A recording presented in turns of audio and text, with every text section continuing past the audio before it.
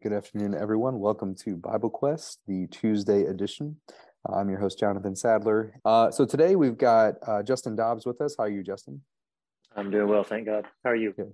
I'm doing well. It's good to see you. And Scott Smelser is going to be joining us. He's going to get on here in just a few minutes. And we're without Dan this week, so it'll just be the three of us.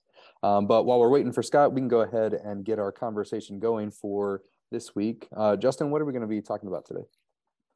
So we were discussing the need to talk about some Bible characters, and I almost don't like calling them that. I think everyone kind of wrestles with thinking of them as characters. The Bible's a book of people, right? Mm-hmm. And one of the fascinating things about the way the Bible story is told is it leaves the warts on the heroes. Every significant player has something to wrestle with. Even Daniel, a man of whom we have no record of his sin, in Daniel 9, he has confessions of his sin. And so these are real flesh and blood people. So when you look into the way the Bible story talks about these real people, it talks about these characters in a very relevant way, maybe I should say a relatable way. Mm-hmm. And so today we wanted to talk about Thomas. So when we talk about the disciples, I don't know, when you think about the 12 disciples as individual people, what comes to your mind when you're thinking about them? Well, I don't know exactly what you mean by that question. Usually the first thing that came to my mind is I don't usually think of Thomas. Whenever I think of the 12 disciples, the 12 apostles, I think of Peter, Andrew, James, and John. Right. and Judas. Those are the ones that kind of take the spotlight. There's not a lot of information about the rest of them. But also thinking about them, at least thinking from, the perspective of those guys, and maybe especially Peter. I don't know. For me, they seem really unrelatable, being the 12 apostles personally. And a lot of Bible characters often seem more unrelatable, at least whenever I think about them from a distance. They seem like maybe they've reached this kind of unattainable position.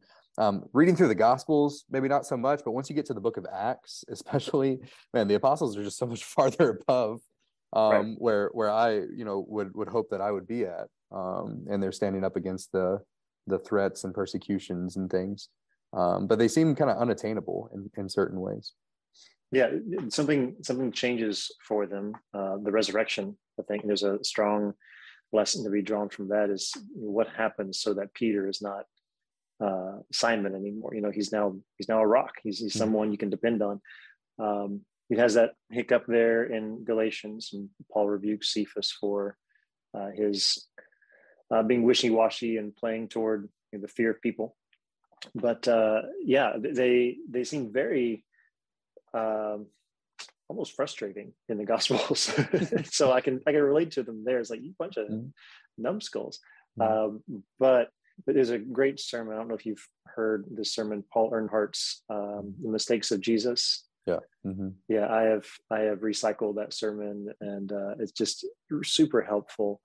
So if you're a listener, you can look up Paul Earnhardt, Mistakes of Jesus. It's very helpful. The idea that these were not perfect men. In fact, they were probably not the most desirable men to have.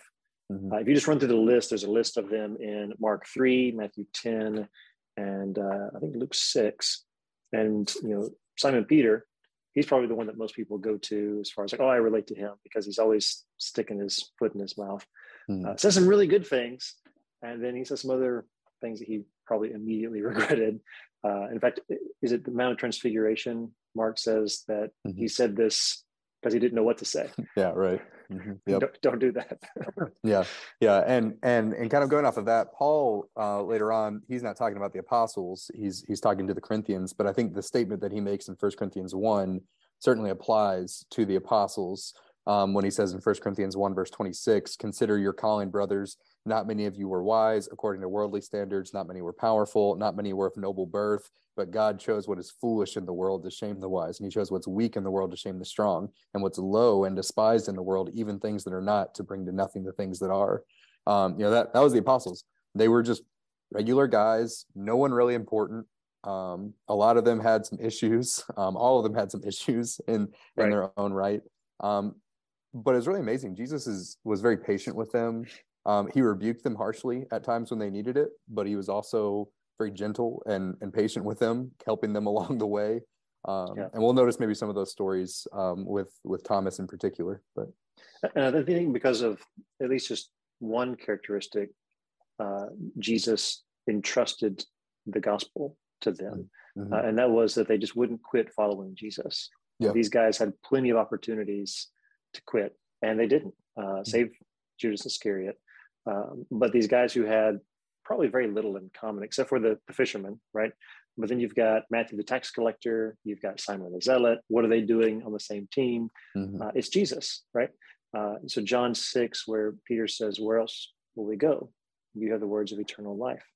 So these are notable men, but again, they have their moments where, like, it's obvious they've got a lot of growing to do, and Jesus is going to make something out of them. So I think there are worthwhile lessons when we stop and consider that journey that they took. So to talk about Thomas, a lot of people say they relate to Simon Peter, and I relate to him from time to time. But I'll tell you, in recent years, I've really related to Thomas.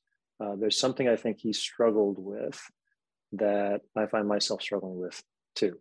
So obviously, Thomas, most famous story about him. What's going on with that?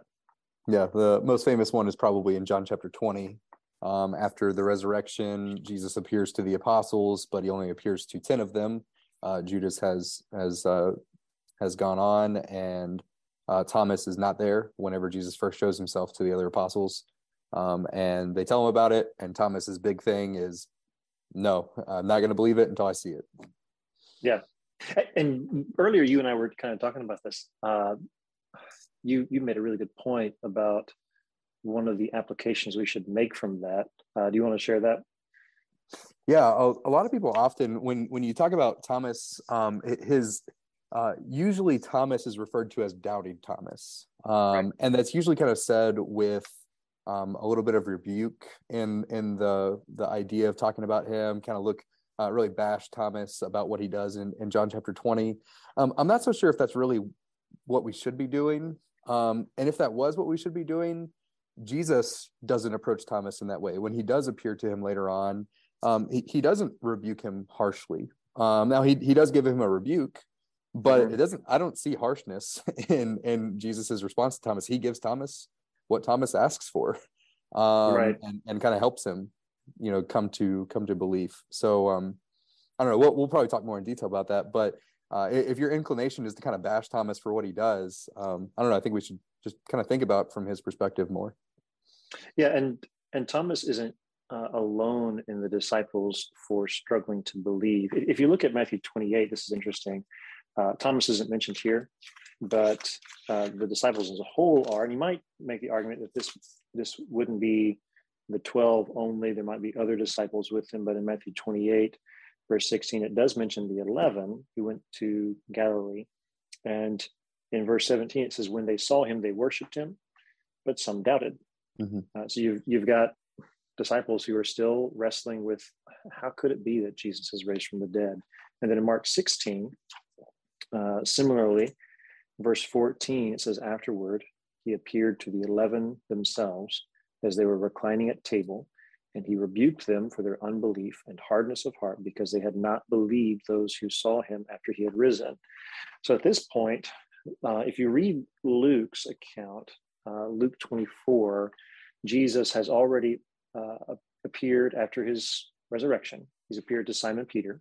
1 Corinthians 15 verifies that. Luke kind of includes it in this kind of odd, offhanded way. The two on the road to Emmaus see Jesus, and they head back to Jerusalem, excited to tell everybody. And when they get there, they kind of steal their thunder, because they're like, "Hey, Jesus has appeared to Simon." And they're like, "Well, we saw him too." So by this point, there have already been 3 people who've seen him. And then John 20, as you mentioned, Jesus appears to the 11 minus Thomas. He's not with them. And I'll tell you, my journey in trying to understand Thomas's thinking here began with that question: is why wasn't he with them? Like, where was Thomas? And I think that raises a really interesting question. So So I got to looking for more about Thomas, and there are two other places. We'll look at one now, we'll look at the other later. But in John 11, like you, I kind of thought, doubting Thomas, that's not fair. And so looking at him in John 11, Jesus is in a tight spot because the Jewish leaders are seeking him to kill him. Mm-hmm. And at this point, if he comes out of this kind of, not in hiding, but he's gotten a little more private in his teaching. He's been teaching broadly in Galilee, but at this point it's more private with the apostles, and he's preparing them for when he's gone. And so he's hiding out near Bethany. But in Bethany, Mary and Martha and Lazarus have sent word to him, especially Mary and Martha. Lazarus is sick, and they kind of imply, like, will you come and help? Mm-hmm. But Jesus, he's going to wait. And then later he says, I need to go and wake Lazarus up. And they're like, well, hey, if he's sleeping, don't wake him up. And Jesus has to, like, he's dead. You go and raise him. And so in verse 13, he's very clear. Jesus has died. Verse 14, 15, for your sake, I'm glad that I was not there, so that you may believe. But let us go to him. Now, here's the problem. If Jesus goes, he's going to be making a public appearance. When everybody's looking for him, the Jewish leadership is probably going to catch him and maybe kill him. And so Thomas says something in verse 16. Luke, or in John 11, verse 16, Thomas, called the twin, said to his fellow disciples, let us also go, that we may die with him. Mm-hmm. All right, so if you're to kind of assess Thomas's character as thinking, what do you think of Thomas here? Yeah, it seems a little bit, I don't know, maybe like an Eeyore, a little bit sarcastic, not being very, I guess, enthusiastic about Jesus's decision. Yeah. You had probably a better view of him than I did at first. I thought, and by better I mean more accurate. I thought, man, he's being brave. He's being courageous here. He's like, all right, if Jesus is going to go and do this thing, I'm going to go and do this thing too. Kind of like an Esther, if I perish, I perish. And so here we go. And so I thought, man, calling him Doubting Thomas, it's just not fair. Like, we should call him Brave Thomas or Courageous Thomas, or, Thomas the Tenacious, something like that. But I got to looking at this a little more closely. And, Thomas was probably here one of the first disciples to really accept the teaching that Jesus had been going over all along. Jesus has been telling his disciples, I'm going to die. And of course, Peter's like, no, that'll never happen to you. Thomas is like, yeah, it's probably going to happen. This looks like death to the rabbi here. And he willingly goes with him. So in some sense, Thomas is a little bit further ahead than the others, but in another sense, he's not really believing Jesus here either. Because, I don't know, Jesus doesn't seem to have any fear about going. There's no indication that he's going to suffer in this situation. He's going to go take care of Lazarus. And if he is your master, you got to trust him. It's kind of like when they're back in the boat crossing the sea, the storm comes up, Jesus is asleep. And do you remember the question that they asked Jesus on that occasion? Don't you care? Yeah. It's not like, hey, would you wake up and deal with this for us? But they assume that Jesus just doesn't care about them, hence the storm. So Jesus calms the storm, but then he turns and rebukes them for their lack of faith. Mm-hmm. I'm with you. Don't you believe me? Don't you trust me? And Thomas here, I think, he's sort of a Stoic. Mm-hmm. And in the Greek philosophy of the Stoicism, Stoicism it's not like glass half full optimism or glass half empty pessimism. It's more like there's water in the glass, and let's just be real about it. Yeah. And Marcus Aurelius, in quoting Epictetus, said, as you kiss your son goodnight, whisper to yourself, he may be dead in the morning. Now think about this from a Stoic's perspective. Why would that be? I'm not saying that is a healthy way to live, by the way. I'm going to kind of push back on that in a minute. But why would you think that would be advice to someone? Like, as you kiss your son goodnight, whisper to yourself, he may be dead in the morning. It's this maybe kind of mentality, if you accept the worst possibility, you'll never be disappointed. Yeah. Yeah, if you expect the worst and then the worst happens, all right, well, there's water in the glass. So it's just what you expect. But if the worst doesn't happen, then turned out better than you thought. Okay. So it's almost like a sad kind of optimism is what Stoicism is. And Marcus Aurelius was talking with someone about this quote, Epictetus, and they said, don't tempt fate.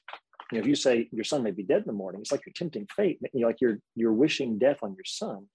And he says, am I tempting fate by talking about a natural event? Is fate tempted when we speak of grain being reaped? So, one day my son's going to die, just accept it. And I need to think about the unthinkable. I need to be willing to entertain these thoughts because they're real. And so Thomas might have said, look, this is real. This is the scenario we're going, and Jesus is likely going to die. Let's go and die with him.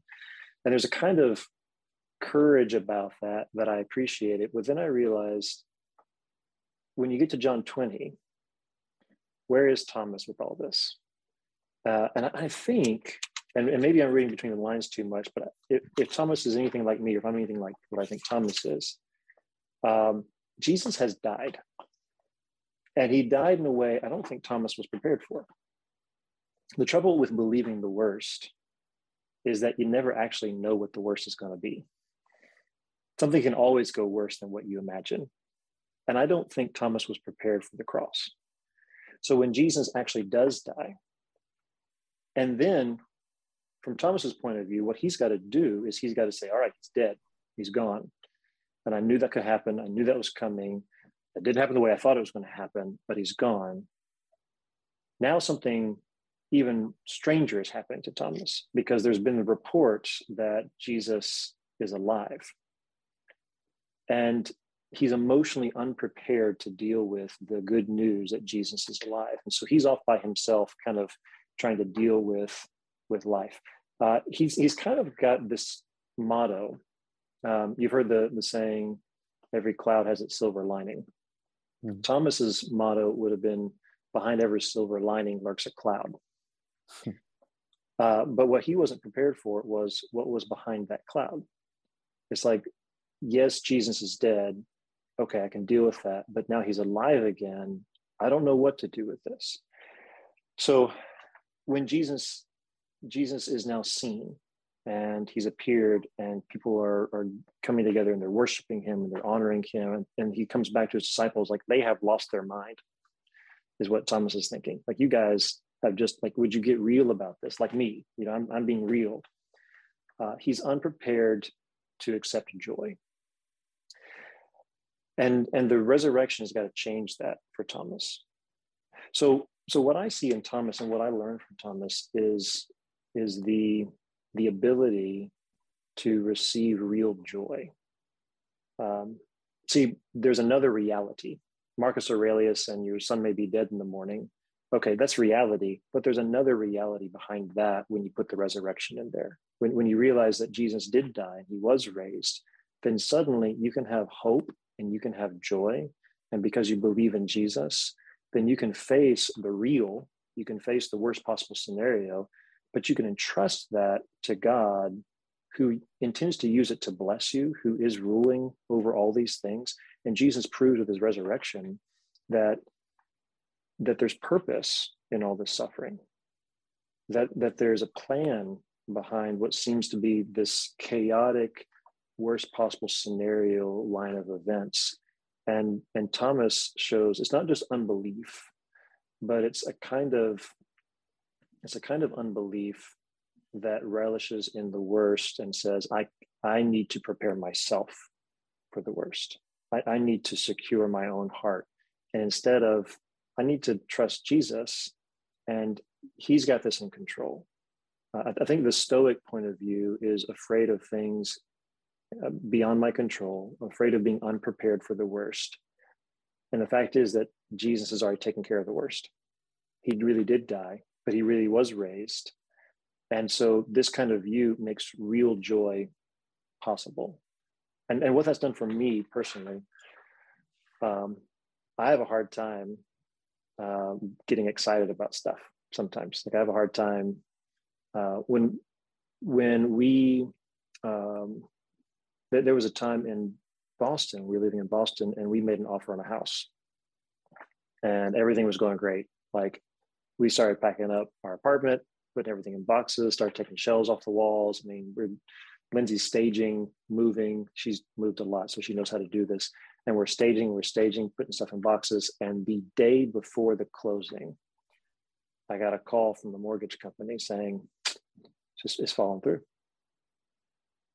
So I had to go back to the apartment office and say, hey, could you extend our lease? Is there somebody getting the apartment? It's like, no, it's clear. You can stay there for another 7 months or whatever it was. And we started unpacking our boxes. And I was okay because I'd kind of like, all right, I'm not going to believe it until we got the key. But I've had other experiences where we got the key and then I didn't know what to do with it. Like you don't get excited. You don't get emotionally invested in the best possible scenario. The first time that we were pregnant as a couple, about 14 weeks into it, we lost the baby. And we had a miscarriage. And I'll tell you that ruined me for a little while. So the next time we got pregnant, I couldn't get emotionally excited about the possibility of having a child until I was holding that baby in my arms.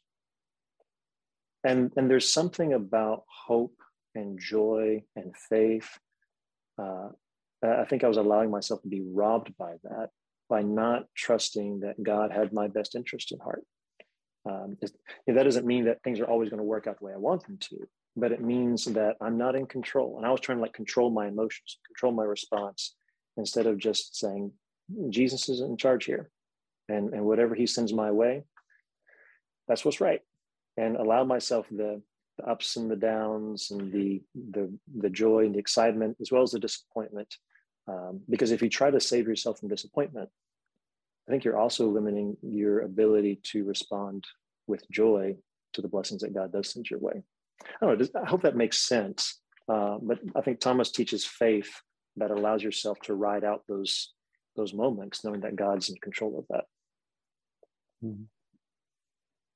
Yeah, what you were saying reminded me a lot of maybe the mentality that's kind of revealed in Solomon's writings in Ecclesiastes, where he goes through, and in a lot of ways, Ecclesiastes is it's a book of realism.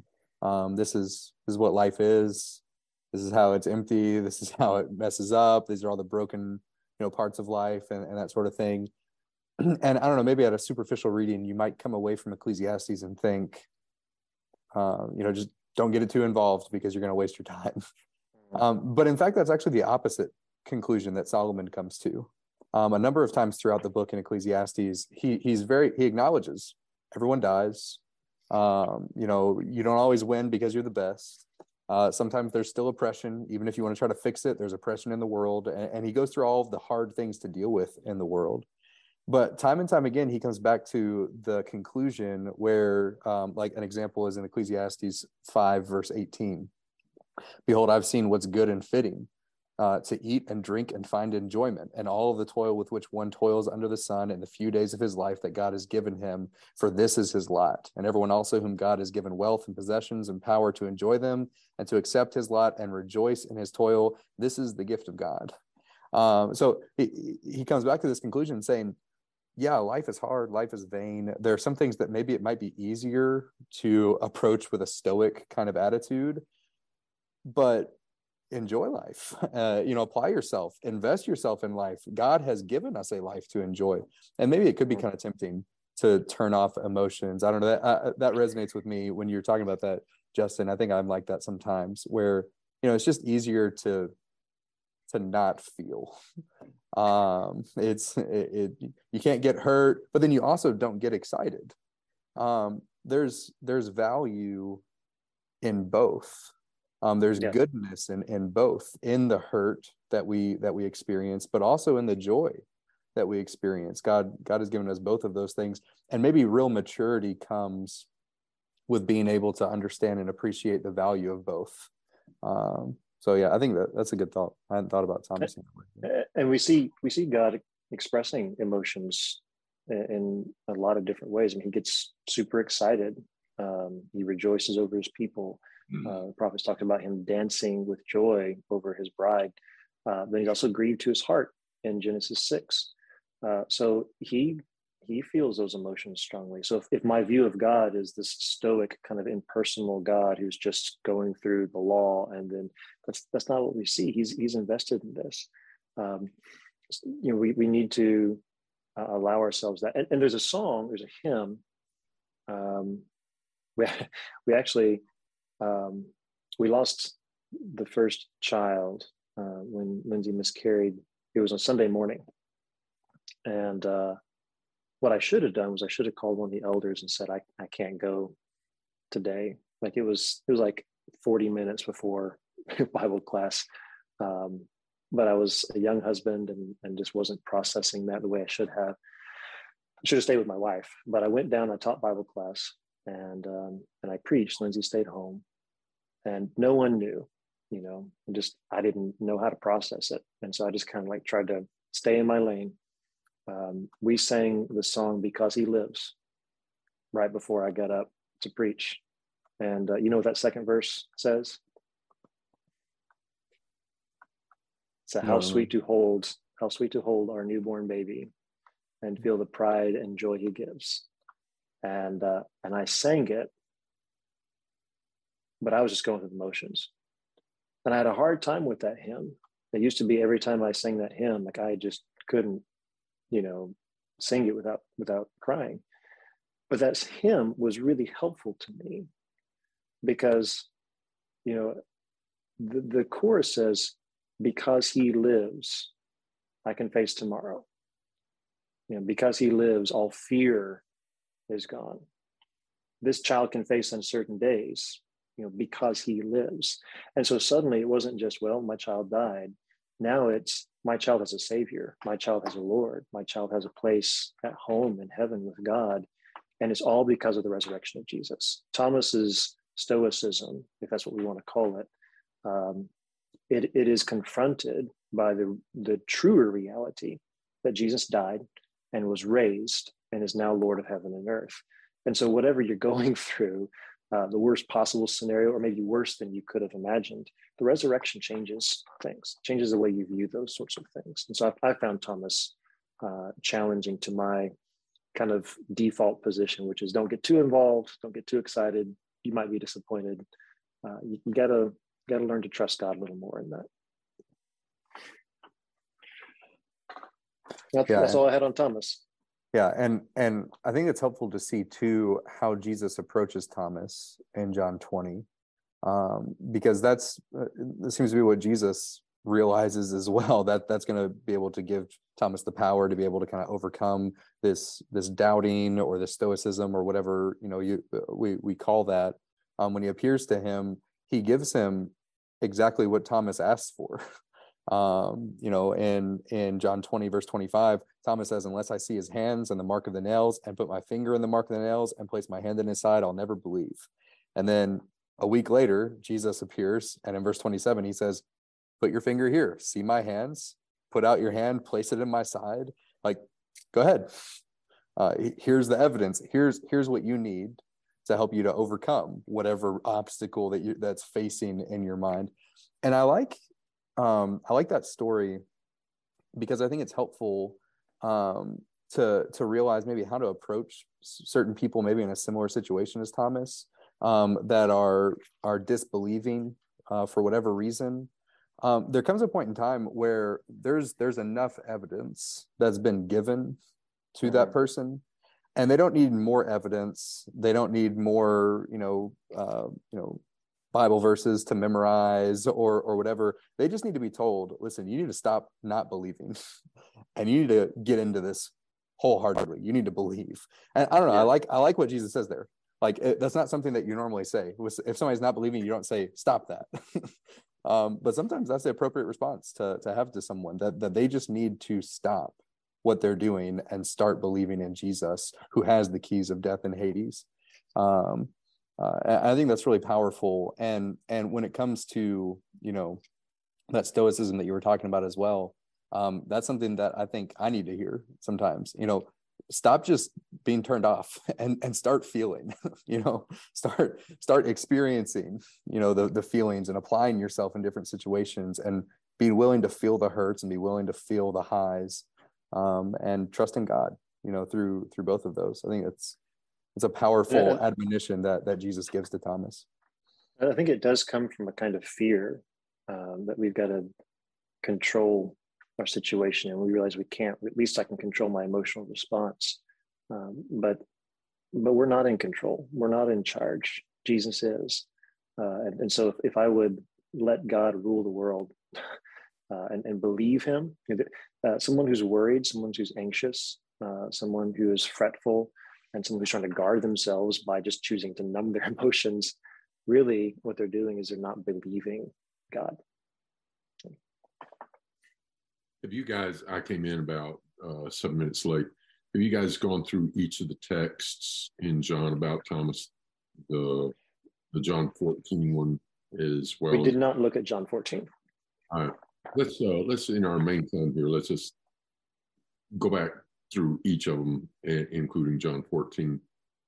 So in John 11, Jesus, Lazarus, he knows what's happening. The apostles don't understand. He delays until he is dead. And when Jesus says, let's go to Judea again, what was it that the disciples say? So we're in verse 8. No, verse 8, John 11. Yeah. They almost, like Jesus forgot, they remind Jesus, don't you remember the Jews want to kill you? Like, why do you want to go there again? Yeah. And so your description of Thomas is kind of a stoic, whether that term would have been applied to himself by himself or somebody else. I can see that is a likely thing in Thomas. There's also some bravery here. Right. He's willing to die, but he doesn't understand that Jesus is going to die for our sins, apparently. He doesn't understand there's going to be a resurrection. It's, we left and they had been trying to kill you. Now we're in a safe place and you want to go back there. And it's Thomas who says, sometimes I imagine how people said things, and sometimes I'm probably wrong. Maybe sometimes I'm right. I would see Thomas saying it like this: let's also go and we'll die with him, which a bravery, because he's like, no, I'm not going. No, I'm willing to go. And almost like a soldier who's serving under a sergeant or a commander who just made what looks like a bad strategy decision. Well, we're probably going to die, but it's my job. I'll go with him. Just. Yeah, but it's like, don't you believe your captain? You got to trust your commanding officer. He's going to lead you to victory. And you see that kind of lack of faith even here in Thomas's bravery. Yeah. And when he needs to see, it says, I need to see the nail holes and everything. Jesus does that for him. He absolutely does. But then there's also Jesus' comment. He says, now you believe? Blessed are those who haven't seen it and will believe. So, and like Peter will praise the saints up in Bithynia who, not having seen, you believe. So there's some things, like with Peter, there's some strengths in Thomas and there's some weaknesses in Thomas. In John 14, we've got, this discussion, end of John 13, John 14, 16, 17. Nowhere else do we see so much conversation among all, a variety of apostles. Right. And let's see what it is that Thomas says. So Jesus said, "Let not your hearts be troubled. Believe in God. Believe also in me. In my Father's house are many rooms. If it were not so, I would have told you. I go to prepare a place for you. And if I go to prepare a place for you, I will come again and take you to myself, that where I am, you may be also. And you know the way where I am going." Okay. Philip speaks up somewhere else. Peter speaks up somewhere else. Judas not Iscariot speaks up somewhere else. But this is where Thomas speaks up. And Jesus just said this noble statement. And Thomas's statement is, "Lord, we don't know where you're going." Where you're going. Yeah. We don't know where you're going. How do we know the way? Thomas seems to have a little bit of a sarcastic streak to him, and not always real filtered. Sometimes we have thoughts in our mind. Proverbs says the fool says everything that comes into his mind. Sometimes Thomas looks like, he says what's in his mind. And then, of course, you've got the other disciples have seen him. And I think that's interesting how you described back in John 11, he thought, Jesus is probably going to get killed. We're probably going to get killed too. Let's go. But then when he does get killed in the way, because a stoning would be a lot quicker than a crucifixion. I found your description of what might have been going through his mind interesting, that he steeled himself for the one, but not prepared for the other. And then the others tell him, and what does Thomas do? Instead of listening, processing, I'm not believing it until I see it myself. And then Jesus shows him. And then he says, "My Lord and my God." Mm-hmm. And then Jesus says, "Because you've seen, you believe. Blessed are those who haven't." It's got a variety of personalities among the apostles. And you also see growth in the apostles. And guess what? In disciples today, variety of personalities, and that's our job to be growing. The answer that Jesus gives Thomas, both in John 20 as well as here in John 14, Thomas, you kind of see him maybe sarcastic, maybe just he wants to know, like he wants the ability to control the situation. I don't know. Yeah. You could be saying, "Lord, we don't know where you're going. How do we know the way?" Yeah, and there's a little bit of worry, anxiety here. Like, I want to know what's coming. And so what Jesus tells him is, "I'm the way, the truth, and the life." And so that's the answer that we need when we're facing realities that we don't know how to process. Is I don't know. I don't know what's coming. I don't know what worst scenario. I don't know where my path's going to lead. I don't know what's, is my son going to be alive in the morning or not? I don't know, but I know Jesus, and I know as long as I follow him, that things are going to be okay. Jonathan? Yeah, another thing that I was thinking is, when it comes to trying to figure out, what philosophy of life is superior? Is optimism superior? Is stoicism superior? Is pessimism superior? And I don't know, or realism. Maybe more times than not, I find myself kind of thinking more along the lines of a realist, maybe similar to that Stoic type of philosophy, which is not good in certain ways, like what we've been talking about. But I can find myself thinking that way of thinking is superior to others. It's almost stronger to feel that way, to not be brought down by emotions or whatever. When you read the Bible, the superior philosophy of life is faith. Yes. Trusting in God.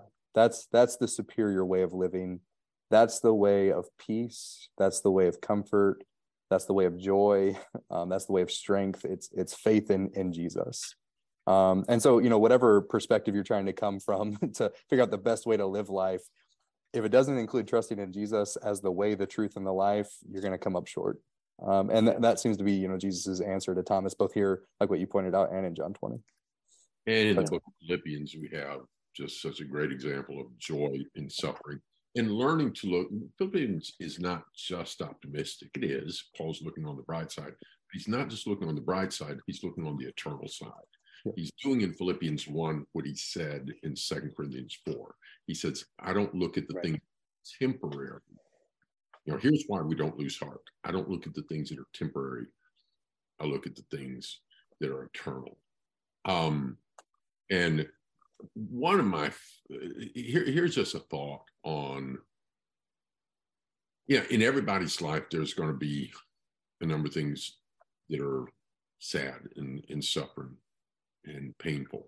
There's also going to be joys and blessings. And we're not guaranteed what ratio it's going to be. Job, for a long time, had a lot more pleasantries than suffering. Mm-hmm.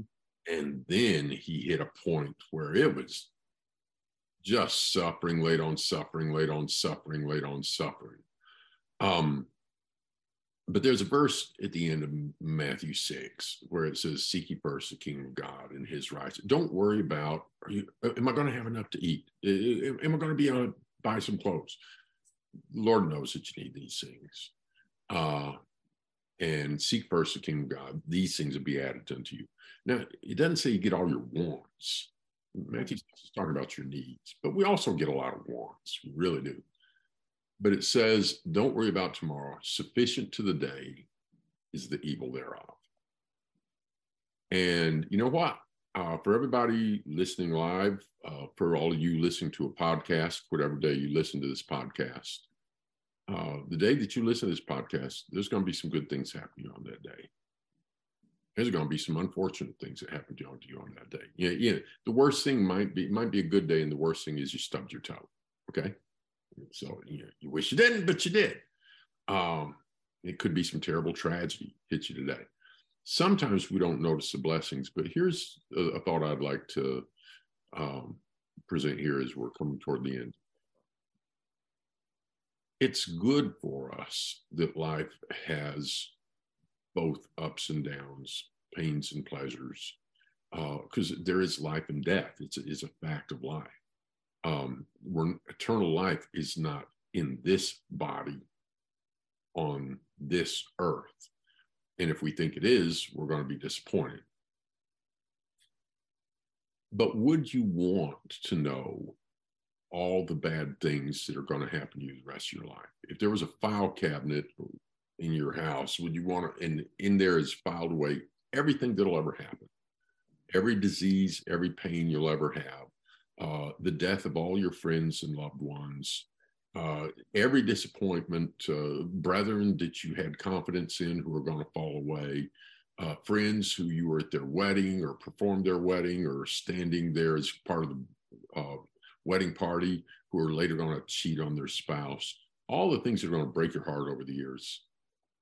Would you want to open that cabinet and read everything difficult you're going to face the rest of your life?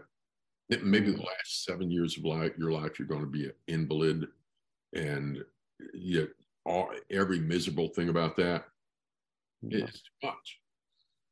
And next to it is a cabinet of everything good that's ever going to happen to you the rest of your life. And if you read it, that's it. It's like, opening all your presents at once. Sufficient to the day is the evil thereof and the blessings thereof. Well, that comes at us a day at a time. And a lot of days are just loaded with blessings and few disappointments. Some days are just heavy, heavy days of mourning. But there's some blessings there too.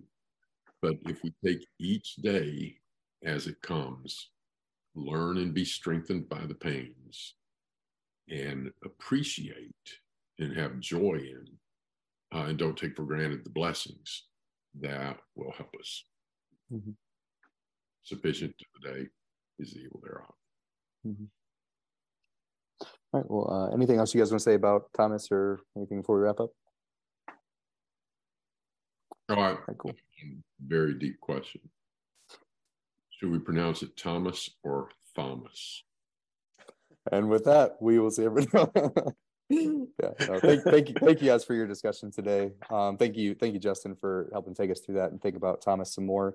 Again, to our audience, if you have any comments or questions about Thomas or anything else you'd like us to discuss on our program, visit our website, biblequest.tv, and we'll be happy to do those in any future programs that we have. So that's all we have for this week, and we'll plan on seeing everyone next week, Lord willing.